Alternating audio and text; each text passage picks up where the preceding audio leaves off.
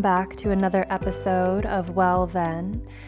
This is another health-focused episode, again, that was recorded last year, intended for the original Season 3, and now we've got this amazing new and improved Season 3 where we're talking all about love alignment, love stories, working on our mental and emotional health, and ultimately just getting more connected to the most authentic version of ourselves.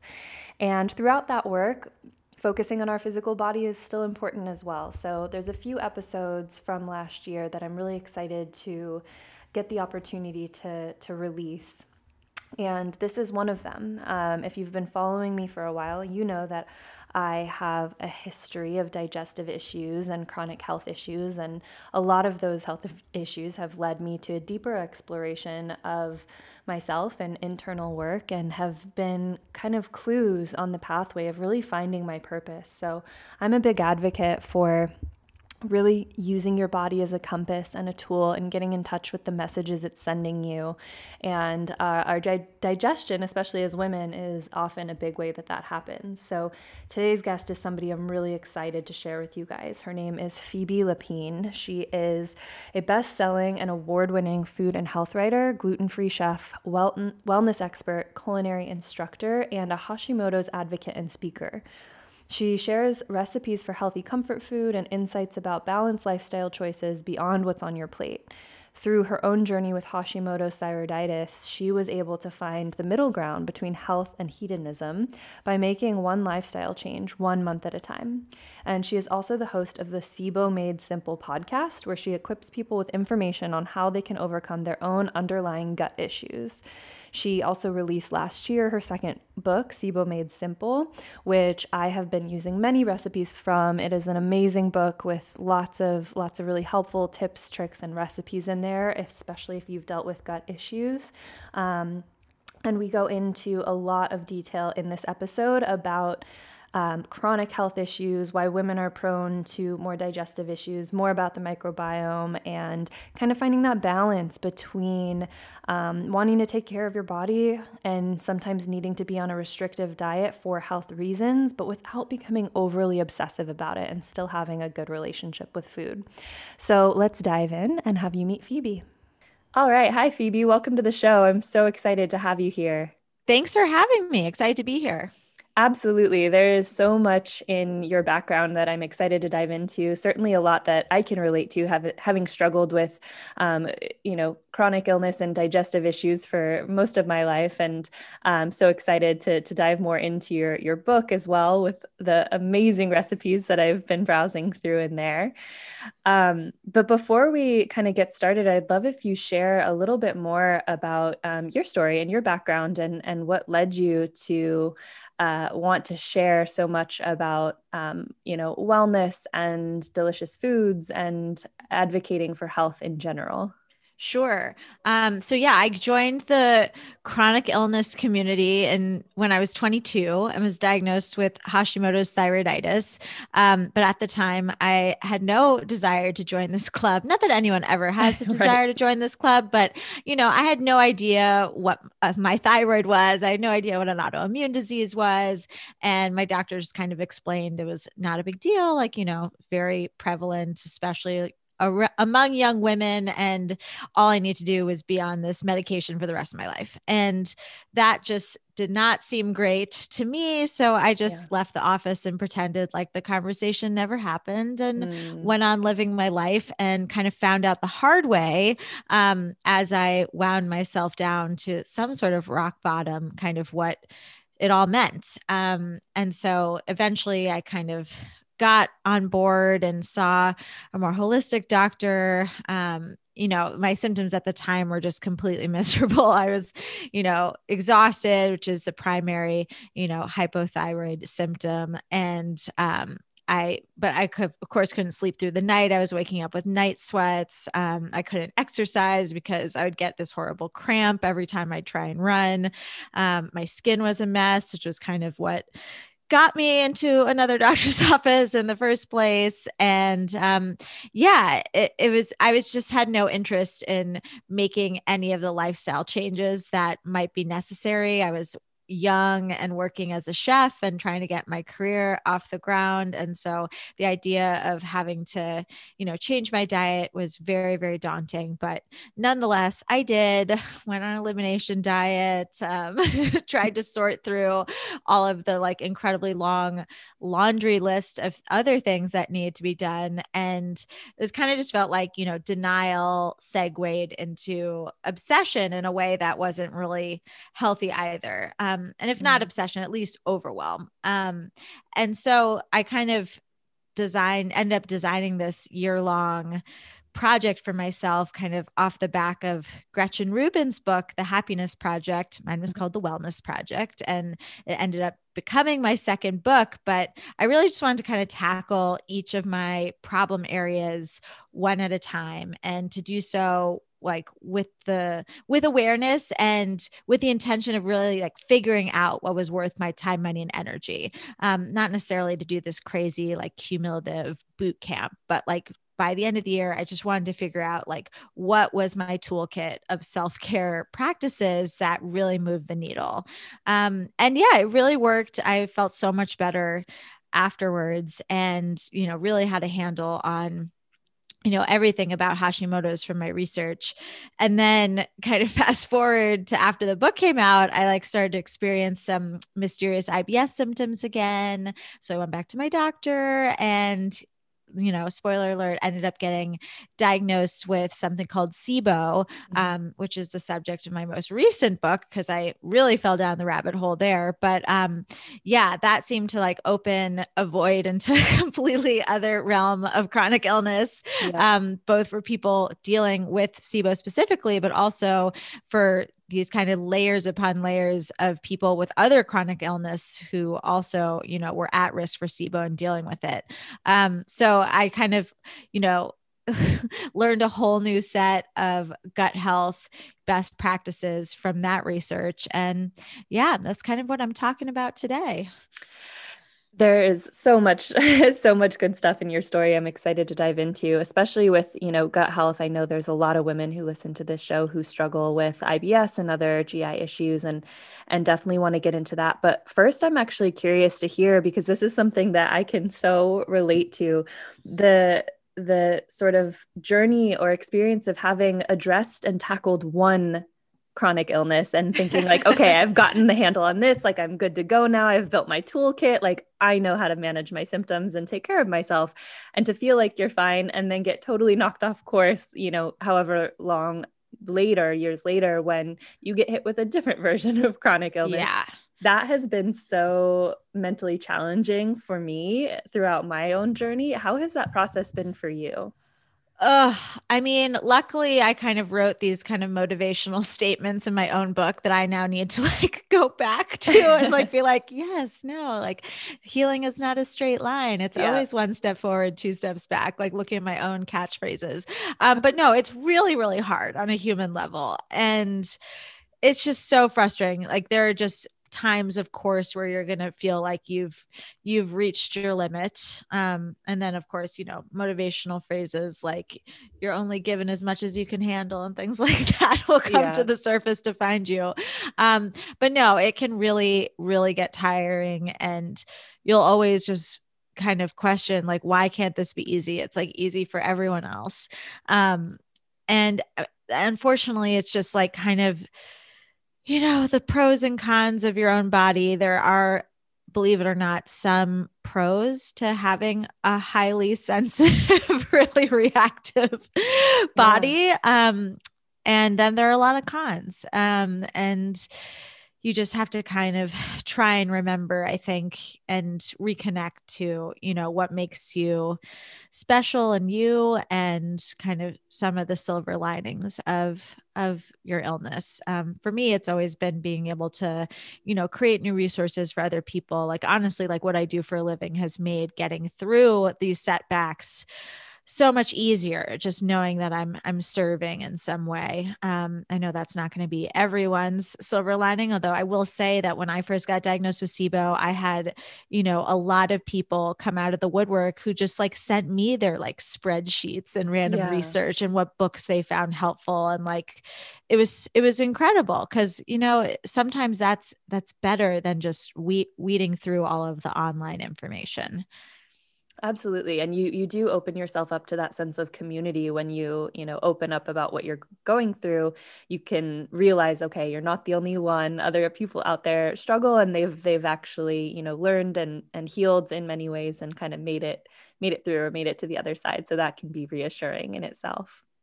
Yeah, exactly. But yeah, thank you for sharing that. I think it's so important to address because there can be a lot of that, like, um, you know, look for the silver linings, and you can handle anything you're given, and healing isn't linear, all those things that do help in some moments. And in other moments, it's okay to just be like, you know what, this sucks This today. My sucks. body, Yeah. yeah, like, why do I have a sensitive body when other people are quote unquote normal, that kind of thing. Yeah. And so it's nice to know that other people feel that way too sometimes. Yeah, it's always something. I mean, there's like literally every year, there's always something. It changes. And I learn more about myself and about health and all of that. But yeah, no, it does get exhausting. Yeah. Oh my gosh, that acceptance that, like, okay, my body's just going to keep changing and I'm just going to roll with the punches, that in itself can be really kind of liberating because you're not trying to get so attached to like any one particular state of health. Mm-hmm. So, yeah, let's talk a little bit more about SIBO and GI issues. One thing that I know you've spoken about that I'd be curious for you to start with is why women in particular are more prone to experiencing digestive issues.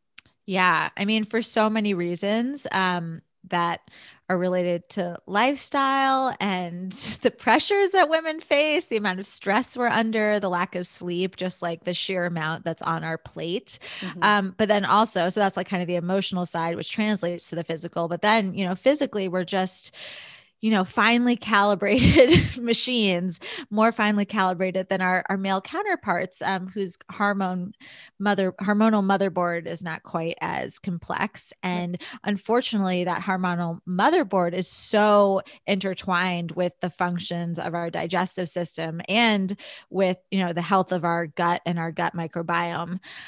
So with SIBO in particular, I feel like I learned a lot because I really learned so much about just the way the machinery can go off the rails. And a lot of those ways have like risk factors that tie into certain hormonal imbalances. Estrogen dominance being one of them, which so affects our liver, which is just like the most central, important figure and often overlooked figure in our digestive system. Yeah. And then, our thyroid hormones too.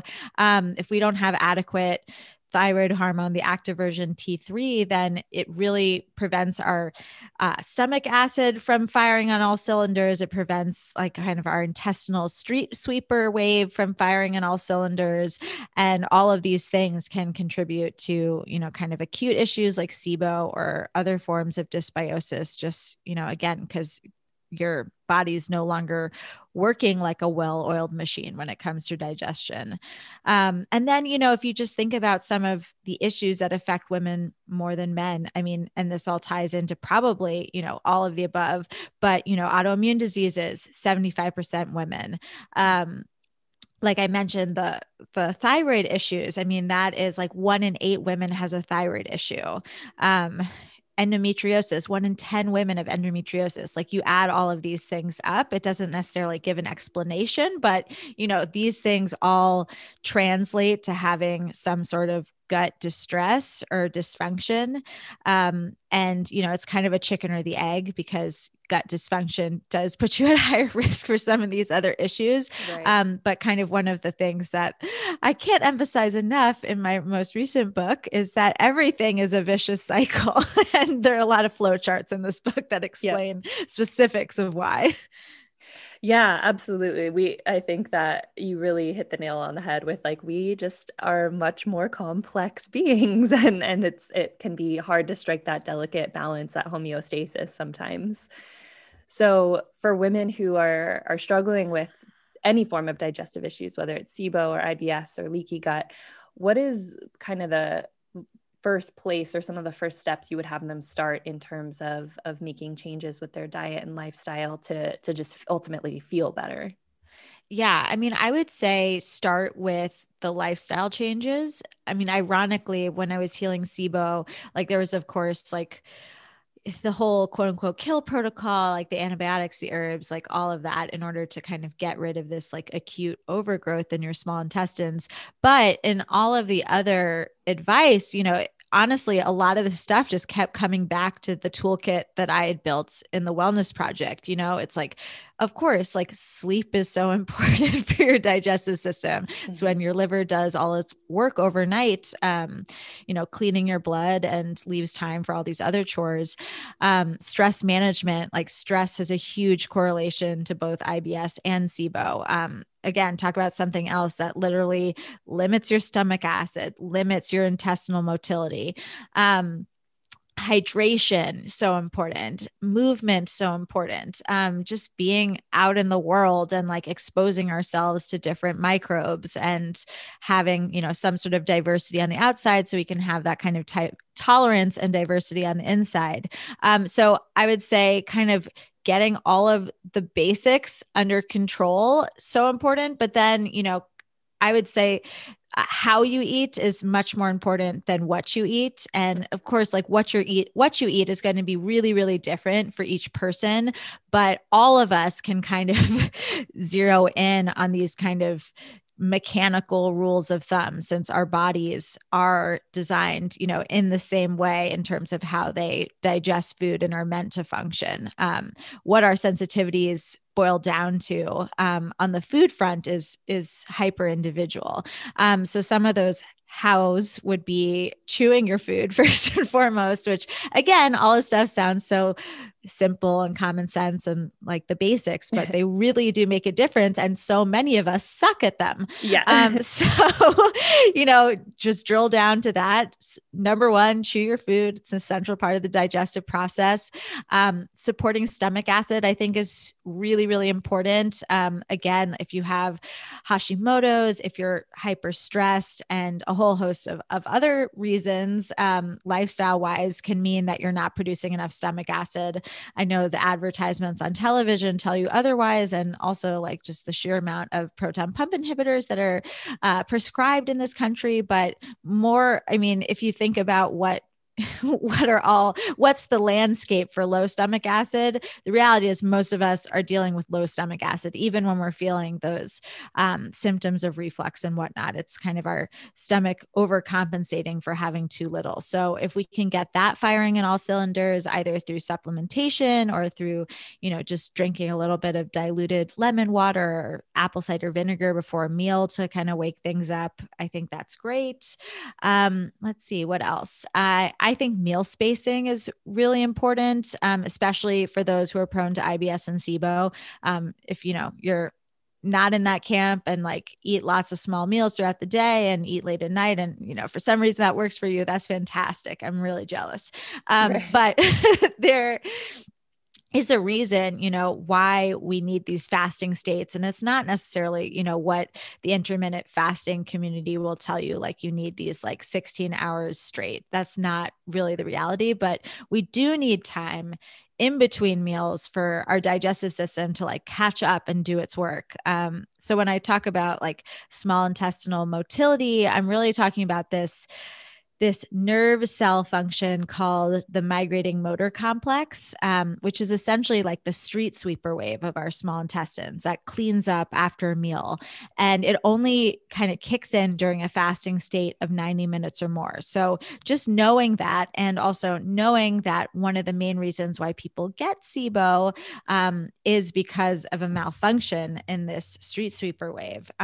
That kind of one of the best ways to support proper digestion and SIBO prevention or IBS prevention is to, make sure that we're allowing that function time to kick in. So that just means, spacing our meals out maybe 4 or 5 hours between and not snacking as much. And again, like snacking is not something that like we need to do. It was certainly not something that people did like in the 1600s or 1700s, something that we do now, thanks to all of the advertisements on television that tell us that we need to. Right. Yeah. And I think that I'm glad you addressed that because people might not necessarily know, one part of it, what you said, how you actually can get SIBO, and then all the different elements of where to go once you get it. One thing that I'm sure people are curious about is kind of what the healing timeline looks like, which I know for many people is probably really individual, but what did your journey look like when it came to healing SIBO? Yeah. So, I mean, mine ironically was like as linear and easy kind of as it gets. And it was still really hard. And it still took me probably like a year to feel back to myself. So I think I was diagnosed in like November, and then I didn't want to deal with it over the holidays. So I waited until like January to kind of get going with all of the herbal protocol that my doctor had put me on. And that was about 4 weeks of herbs, which is a little bit longer. Oh, no, I guess maybe it was 6 weeks. It was longer than what is ordinarily prescribed. And kind of with that, I layered on a bit of a low FODMAP diet, kind of in broad strokes. And then I got retested afterwards. I had gotten rid of it, which was great. So I kind of moved on to this whole like second phase of just like healing the gut and kind of continuing a little bit with the low FODMAP diet, but slowly reintroducing foods in like a targeted way to see like what my tipping point was, since low FODMAP diet is quantity specific, which can make the reintroduction a little bit more complicated than most therapeutic elimination diets. And I would say like, with all of that, there was just like a lot of kind of layering in those lifestyle things that just have to go hand in hand with healing, like just making sure I was, sleeping a ton, like doing a lot of self-care, taking a lot of baths, allowing my detox pathways to open, layering in so many healing gut healing ingredients on top of, trying to retrain my system to cope with more diversity.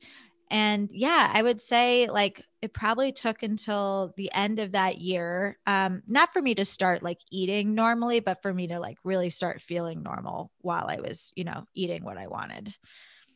Yeah, that's such an important distinction to make, is like the point when you can, transition to eating more normally, but then also the point when you're actually feeling how you want to feel when eating those things.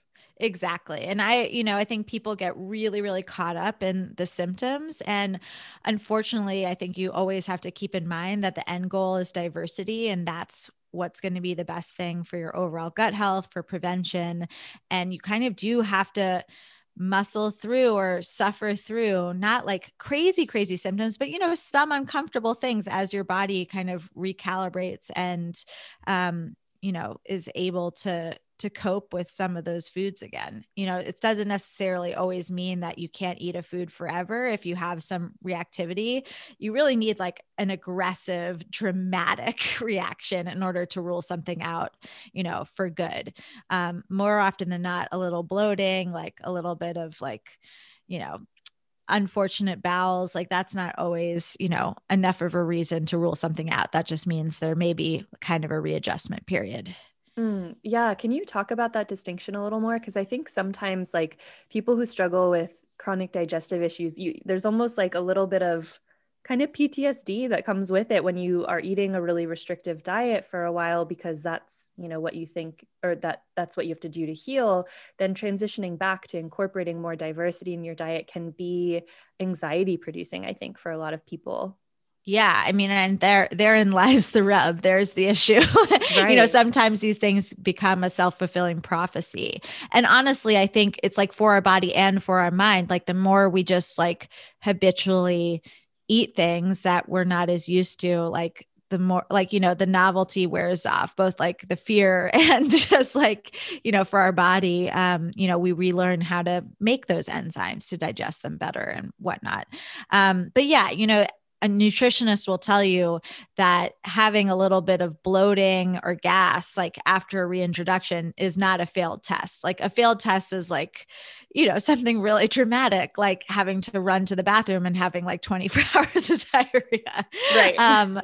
Or, feeling incredibly ill and nauseous and like you're going to throw up. Again, like sometimes there's just a readjustment period. And while that's not great, and of course, everyone wants to feel 100%, that's aspirational, and we can be happy with just 80% or can try to be. Yep, absolutely. And what would you say to somebody about, being on the restrictive portion of the diet during that more intensive kind of healing protocol, especially like a low FODMAP diet or something along those lines, without becoming overly obsessive about restriction and the foods you're eating? Yeah, I would just remind everyone that it's not necessary. There's nothing about diet in the research that says it's going to make your SIBO, go away for good or, treat it any faster. It's really a method of managing symptoms. So that's why I'm kind of, encourage people to like be okay with feeling a little bit uncomfortable, because honestly, like there is a hump in terms of, getting from point A to point B. That's not always that fun. But if you're just whittling down your diet to control symptoms, like you're not actually going to be getting better for the long term. You're just going to be making your world smaller and smaller. Yeah, absolutely. And then, like you said, that anxiety can become a self-fulfilling prophecy. Yes. And Yes. we all know, if you've experienced gut issues before, then you know that stress makes them so, so much worse. Totally. It's not fun for anyone. Can you talk a little bit about this sort of philosophy or mantra that you have where you talk about healthy hedonism? Sure. Yeah. So this was kind of my guiding light during the wellness project, kind of figuring out the balance between what nourishes your body and what feeds your spirit. And it's definitely, something that I would encourage to make your goal and your mantra when faced with any sort of, period of healing and restriction. Because unfortunately, as I just said, like it can make your world so much smaller and be a detriment to all of these other areas of wellness that are equally important, like your social wellness, your financial wellness, and of course your mental wellness, because it's really, really hard, to feel so stressed out about what you're eating all the time. And the reality is, if you're stressing about what you're eating all the time, nothing on your plate, even if it's incredibly healthy, will actually be helpful for your system. Right.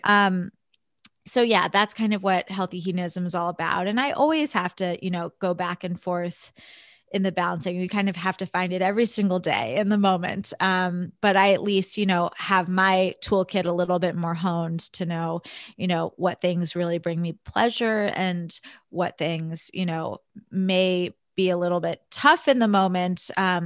But actually make, a huge difference, really move the needle for my physical wellness in a way that I know, will allow me to do more of the things that make me happy. And, it really changes as you age, as your body changes. Like it's not something that you find like an exact formula for. It's just something that you have to constantly, be in discovery of, I think. Yeah. And I think everybody's discovery process and toolkit will be so individual and unique. But in case people maybe need some inspiration, what are some of the tools that you have in your toolkit that you found work the best for you? Yeah. So on the diet front, the things that really move the needle physically for me are taking out caffeine, alcohol, and sugar. Yeah. And yeah, it was the first thing I did in the wellness project. It had the most night and day physical ramifications of anything.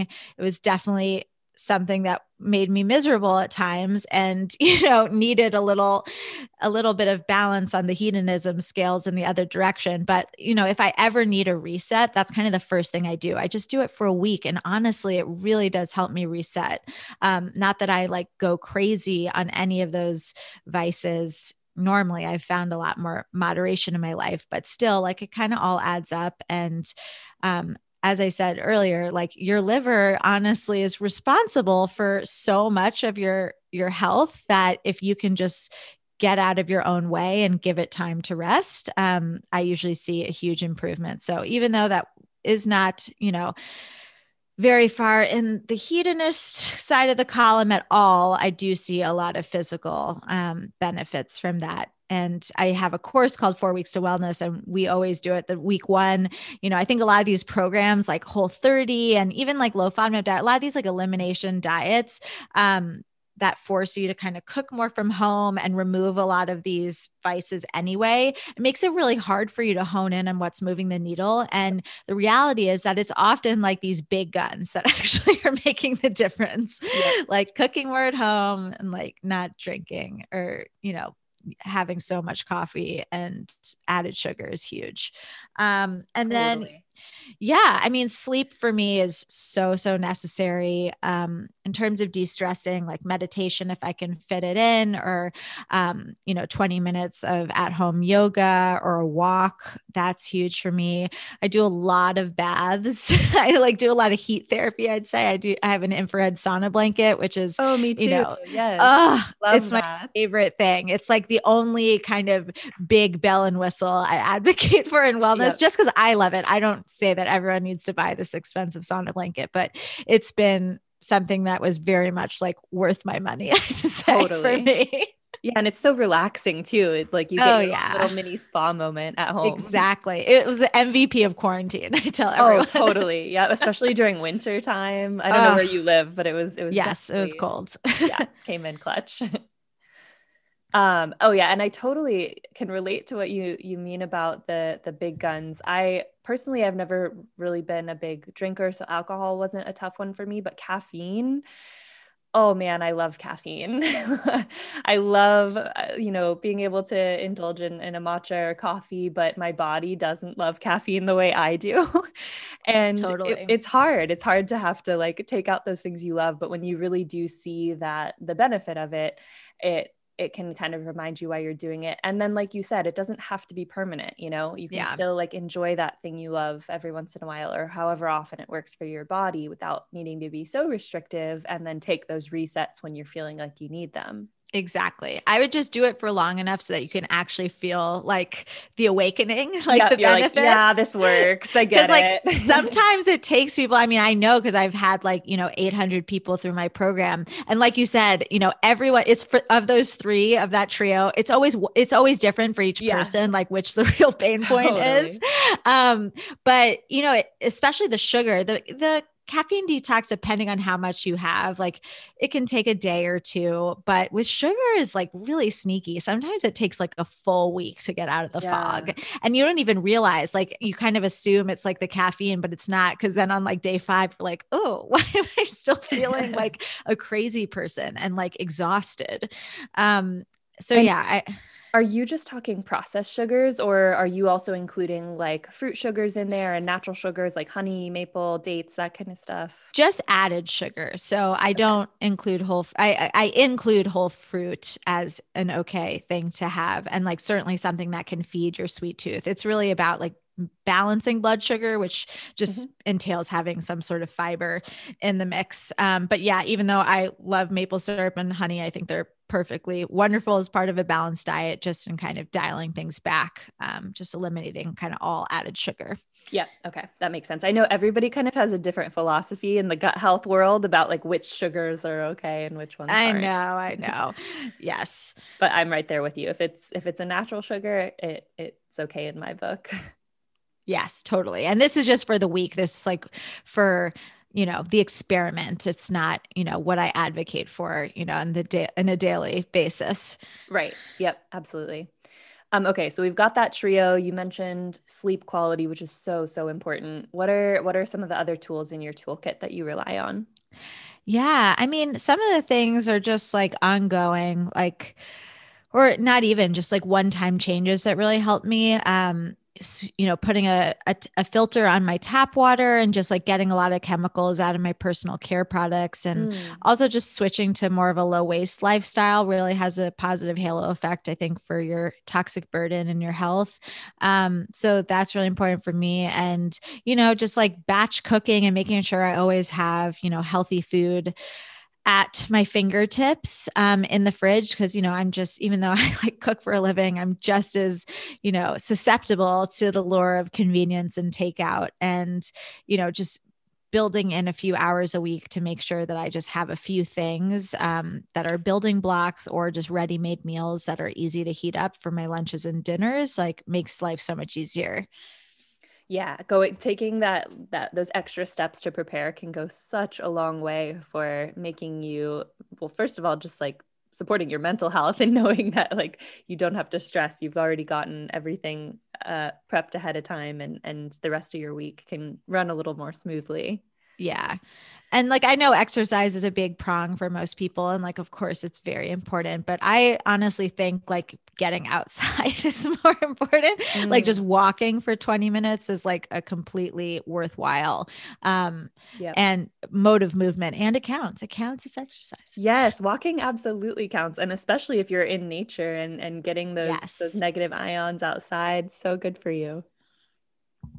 That's all. Yeah. Such really helpful, simple practices that I think, like you alluded to earlier, we might overlook. Like you might not really think about the fact that you're not chewing your food properly, or that you're not getting quite enough time in nature and just walking and moving your body. And it's so simple to incorporate and can make a really big impact. Yeah. I mean, and I think people may say that's like harder, obviously, than buying a product or popping a pill. And it is. But I think on the other hand, we're just not being sold that option on a constant basis. That's like occupied our psyche as the answer. Yeah. And the reality is like all of the tools are available to you. Most of them are free. And it's just a matter of figuring out how to work them into your life as a sustainable habit. Yep, absolutely. Changing your mindset from that quick fix, like magic bullet approach to, okay, what can I actually do to change my lifestyle in a way that's going to support long-term well-being is really, I can't recommend that enough. Okay, so since you are an amazing chef, and I had so much fun browsing through the recipes in your book, SIBO Made Simple, I'd love you to talk a little bit about how people can make food that they really enjoy while recovering from something like SIBO or other GI issues, or just, chronic illness in general.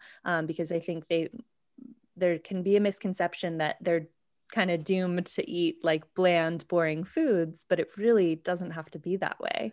No. And, every therapeutic quote unquote diet is different. Like my advice for low FODMAP would be different than my advice for like AIP. All of these things are so restrictive, but no, I think, first and foremost for all of them, if you can learn how to cook your food properly, like getting the proper sear on your meat, like caramelizing vegetables in the oven in a way, like it sounds so cheesy, like from a chef perspective, but like there is built-in flavor in your food. And if you can cook it properly and start with really good ingredients, you don't need that many bells and whistles. But then, for the low FODMAP front, everything in your spice rack that doesn't include garlic and onion powder is fair game. And you can just turn the same meal into like many, many, many different meals just based on those combinations. So I think that's a great tool. And lots of fresh herbs. I mean, both those sides, like fresh herbs galore, can transform, any boring dish into something really exciting and bright and flavorful. And they're also incredibly good for you. Same with like fresh ginger, fresh lemon juice, and, a lot of different condiments are still okay on these diets that can add a lot of flavor. I think getting really creative with different cuisines, especially since you're going to be eating out less or being able to resort to takeout less.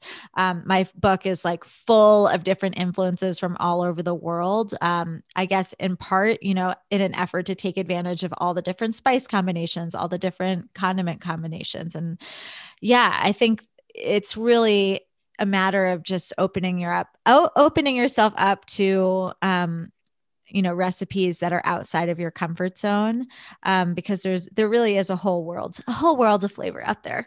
Absolutely. Yeah. What are some of your favorite healing recipes that you have in your rotation right now? So I'm like a big condiment person and marinade person. So I kind Okay. of always go back to like those kinds of templates. There's a really good recipe in the book for this turmeric dill catfish. It's actually like a Vietnamese recipe with a little bit of fish sauce and lime juice. Oh, cool. And like I just made it with a chicken sheet pan. Like, you can kind of switch out the protein and all the vegetables on the sheet pan. And, if you have just a couple of those like really good, like marinade condiment combinations in your back pocket, there's a lot you can do with them. I make a lot of like carrot ginger dressing, like you get at Japanese restaurants. I use that as kind of like something to drizzle on top of bowls, or as kind of like a marinade in and of itself, or just, a dressing, since we're kind of like back in salad season right now. Let's see what else. And I make a lot of like pureed soups for when my Mm, gut's feeling kind of very fragile. I'm yeah. going to make two of the ones from my book this week. I mean, I really do have like a lot of my go-to recipes in there. One's this green detox soup, which is just like zucchini, chard, and cilantro, a whole bunch of cilantro. It's Mm. so good. And then the orange remedy soup is like roasted carrots and parsnips and fresh Ooh, ginger and a little yum. coconut milk. And it's so good. That sounds amazing. Yeah, I'm such a big soup person too, all year round too. It doesn't just have to be in like the colder months. I'll do soup in the Oh, summer and yeah. yeah. And like you too, I get a little bit more kind of fixated when it comes to the condiments. I'll find one that I absolutely love and then put it on everything. Like I was making this lemon dill cashew sauce for a while. I Ooh, would drizzle on veggies, on rice, like on anything I made, it went on top of it for like 6 months straight. yum. Yeah, it's and that's probably not great for the diversity that we were talking about earlier, Yeah. but it's hard when you find something That's you love. okay. You mixed and matched what came underneath it. Yeah, yeah, exactly. Actually, that's a great question. What's a kind of good rule of thumb when it comes to diversity in terms of how often people should be rotating the foods that they're consuming for optimal gut health?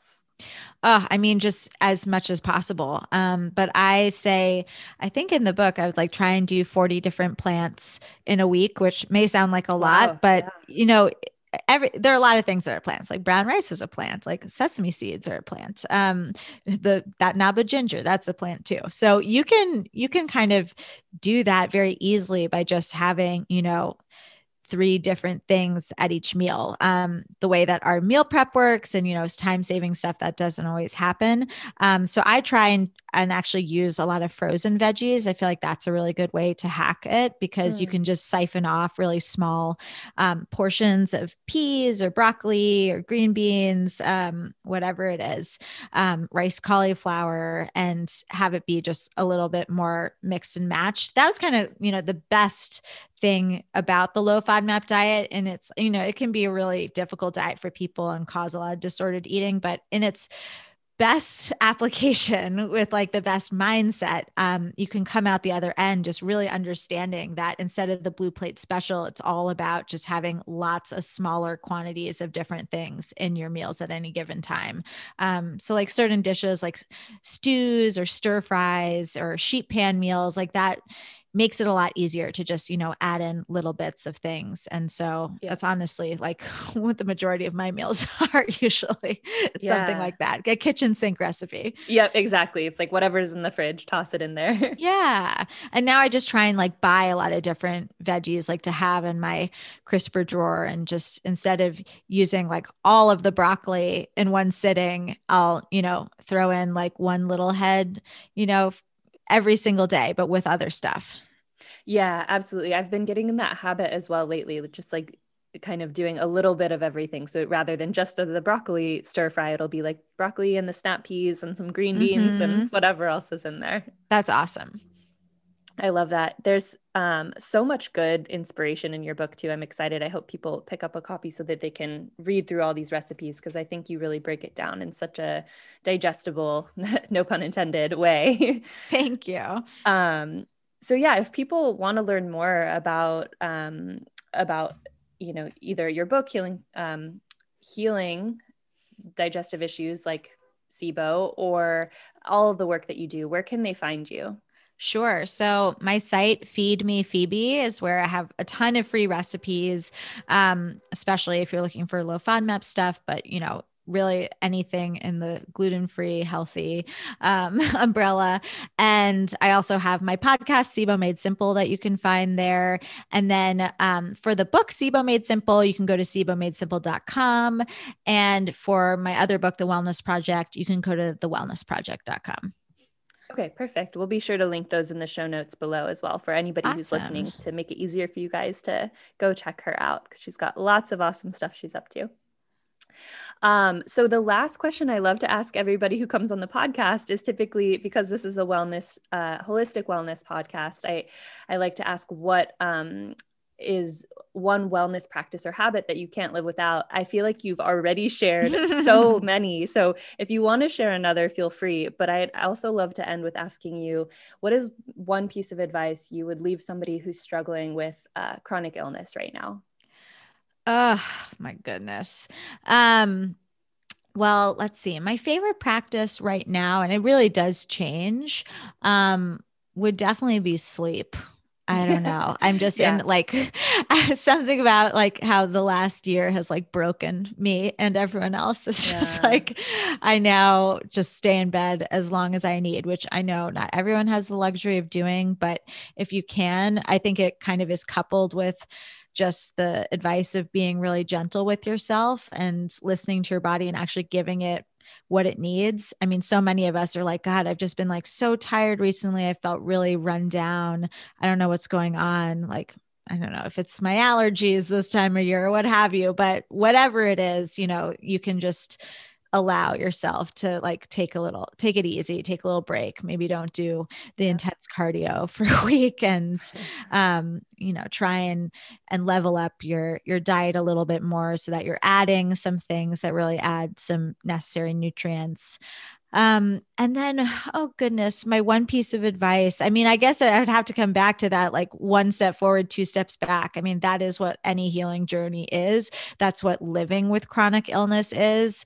Unfortunately, like there is no finish line. And there is, I think, a lot of people's books and a lot of doctors who are like peddling certain programs or whatnot can give you the false belief that, remission is the end goal, and that there is, kind of some place of success that means you're going to be totally over this. I just don't know that many people that that's completely true for. I think it's completely possible to reach a point where you have a much higher quality of life and, never, or not so easily fall back into kind of like the deep bottom that a lot of us have found ourselves in. But I also think it's, can be really frustrating and not so helpful to kind of preach that, again, like 100% symptom relief, 100% goal. A lot of us, again, can be perfectly happy and live really wonderful lives at 80%. Yeah. And really just to take it day by day. That's so important. Exactly.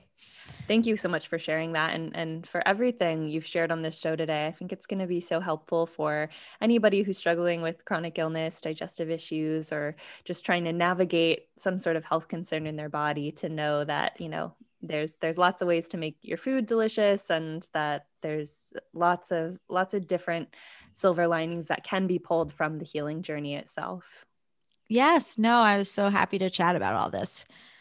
Yeah. And like I said, for everybody who's listening, definitely go check out Phoebe's books and her website and all the things that she shares, which are so helpful and amazing. And yeah, thank you again for coming on today, Phoebe. I really appreciate it. Thank you for having me. Absolutely. To everybody who's listening, if you know somebody who might benefit from hearing this episode, please feel free to share the link with them so that they can tune in as well. And as always, until next time, have a happy and healthy day.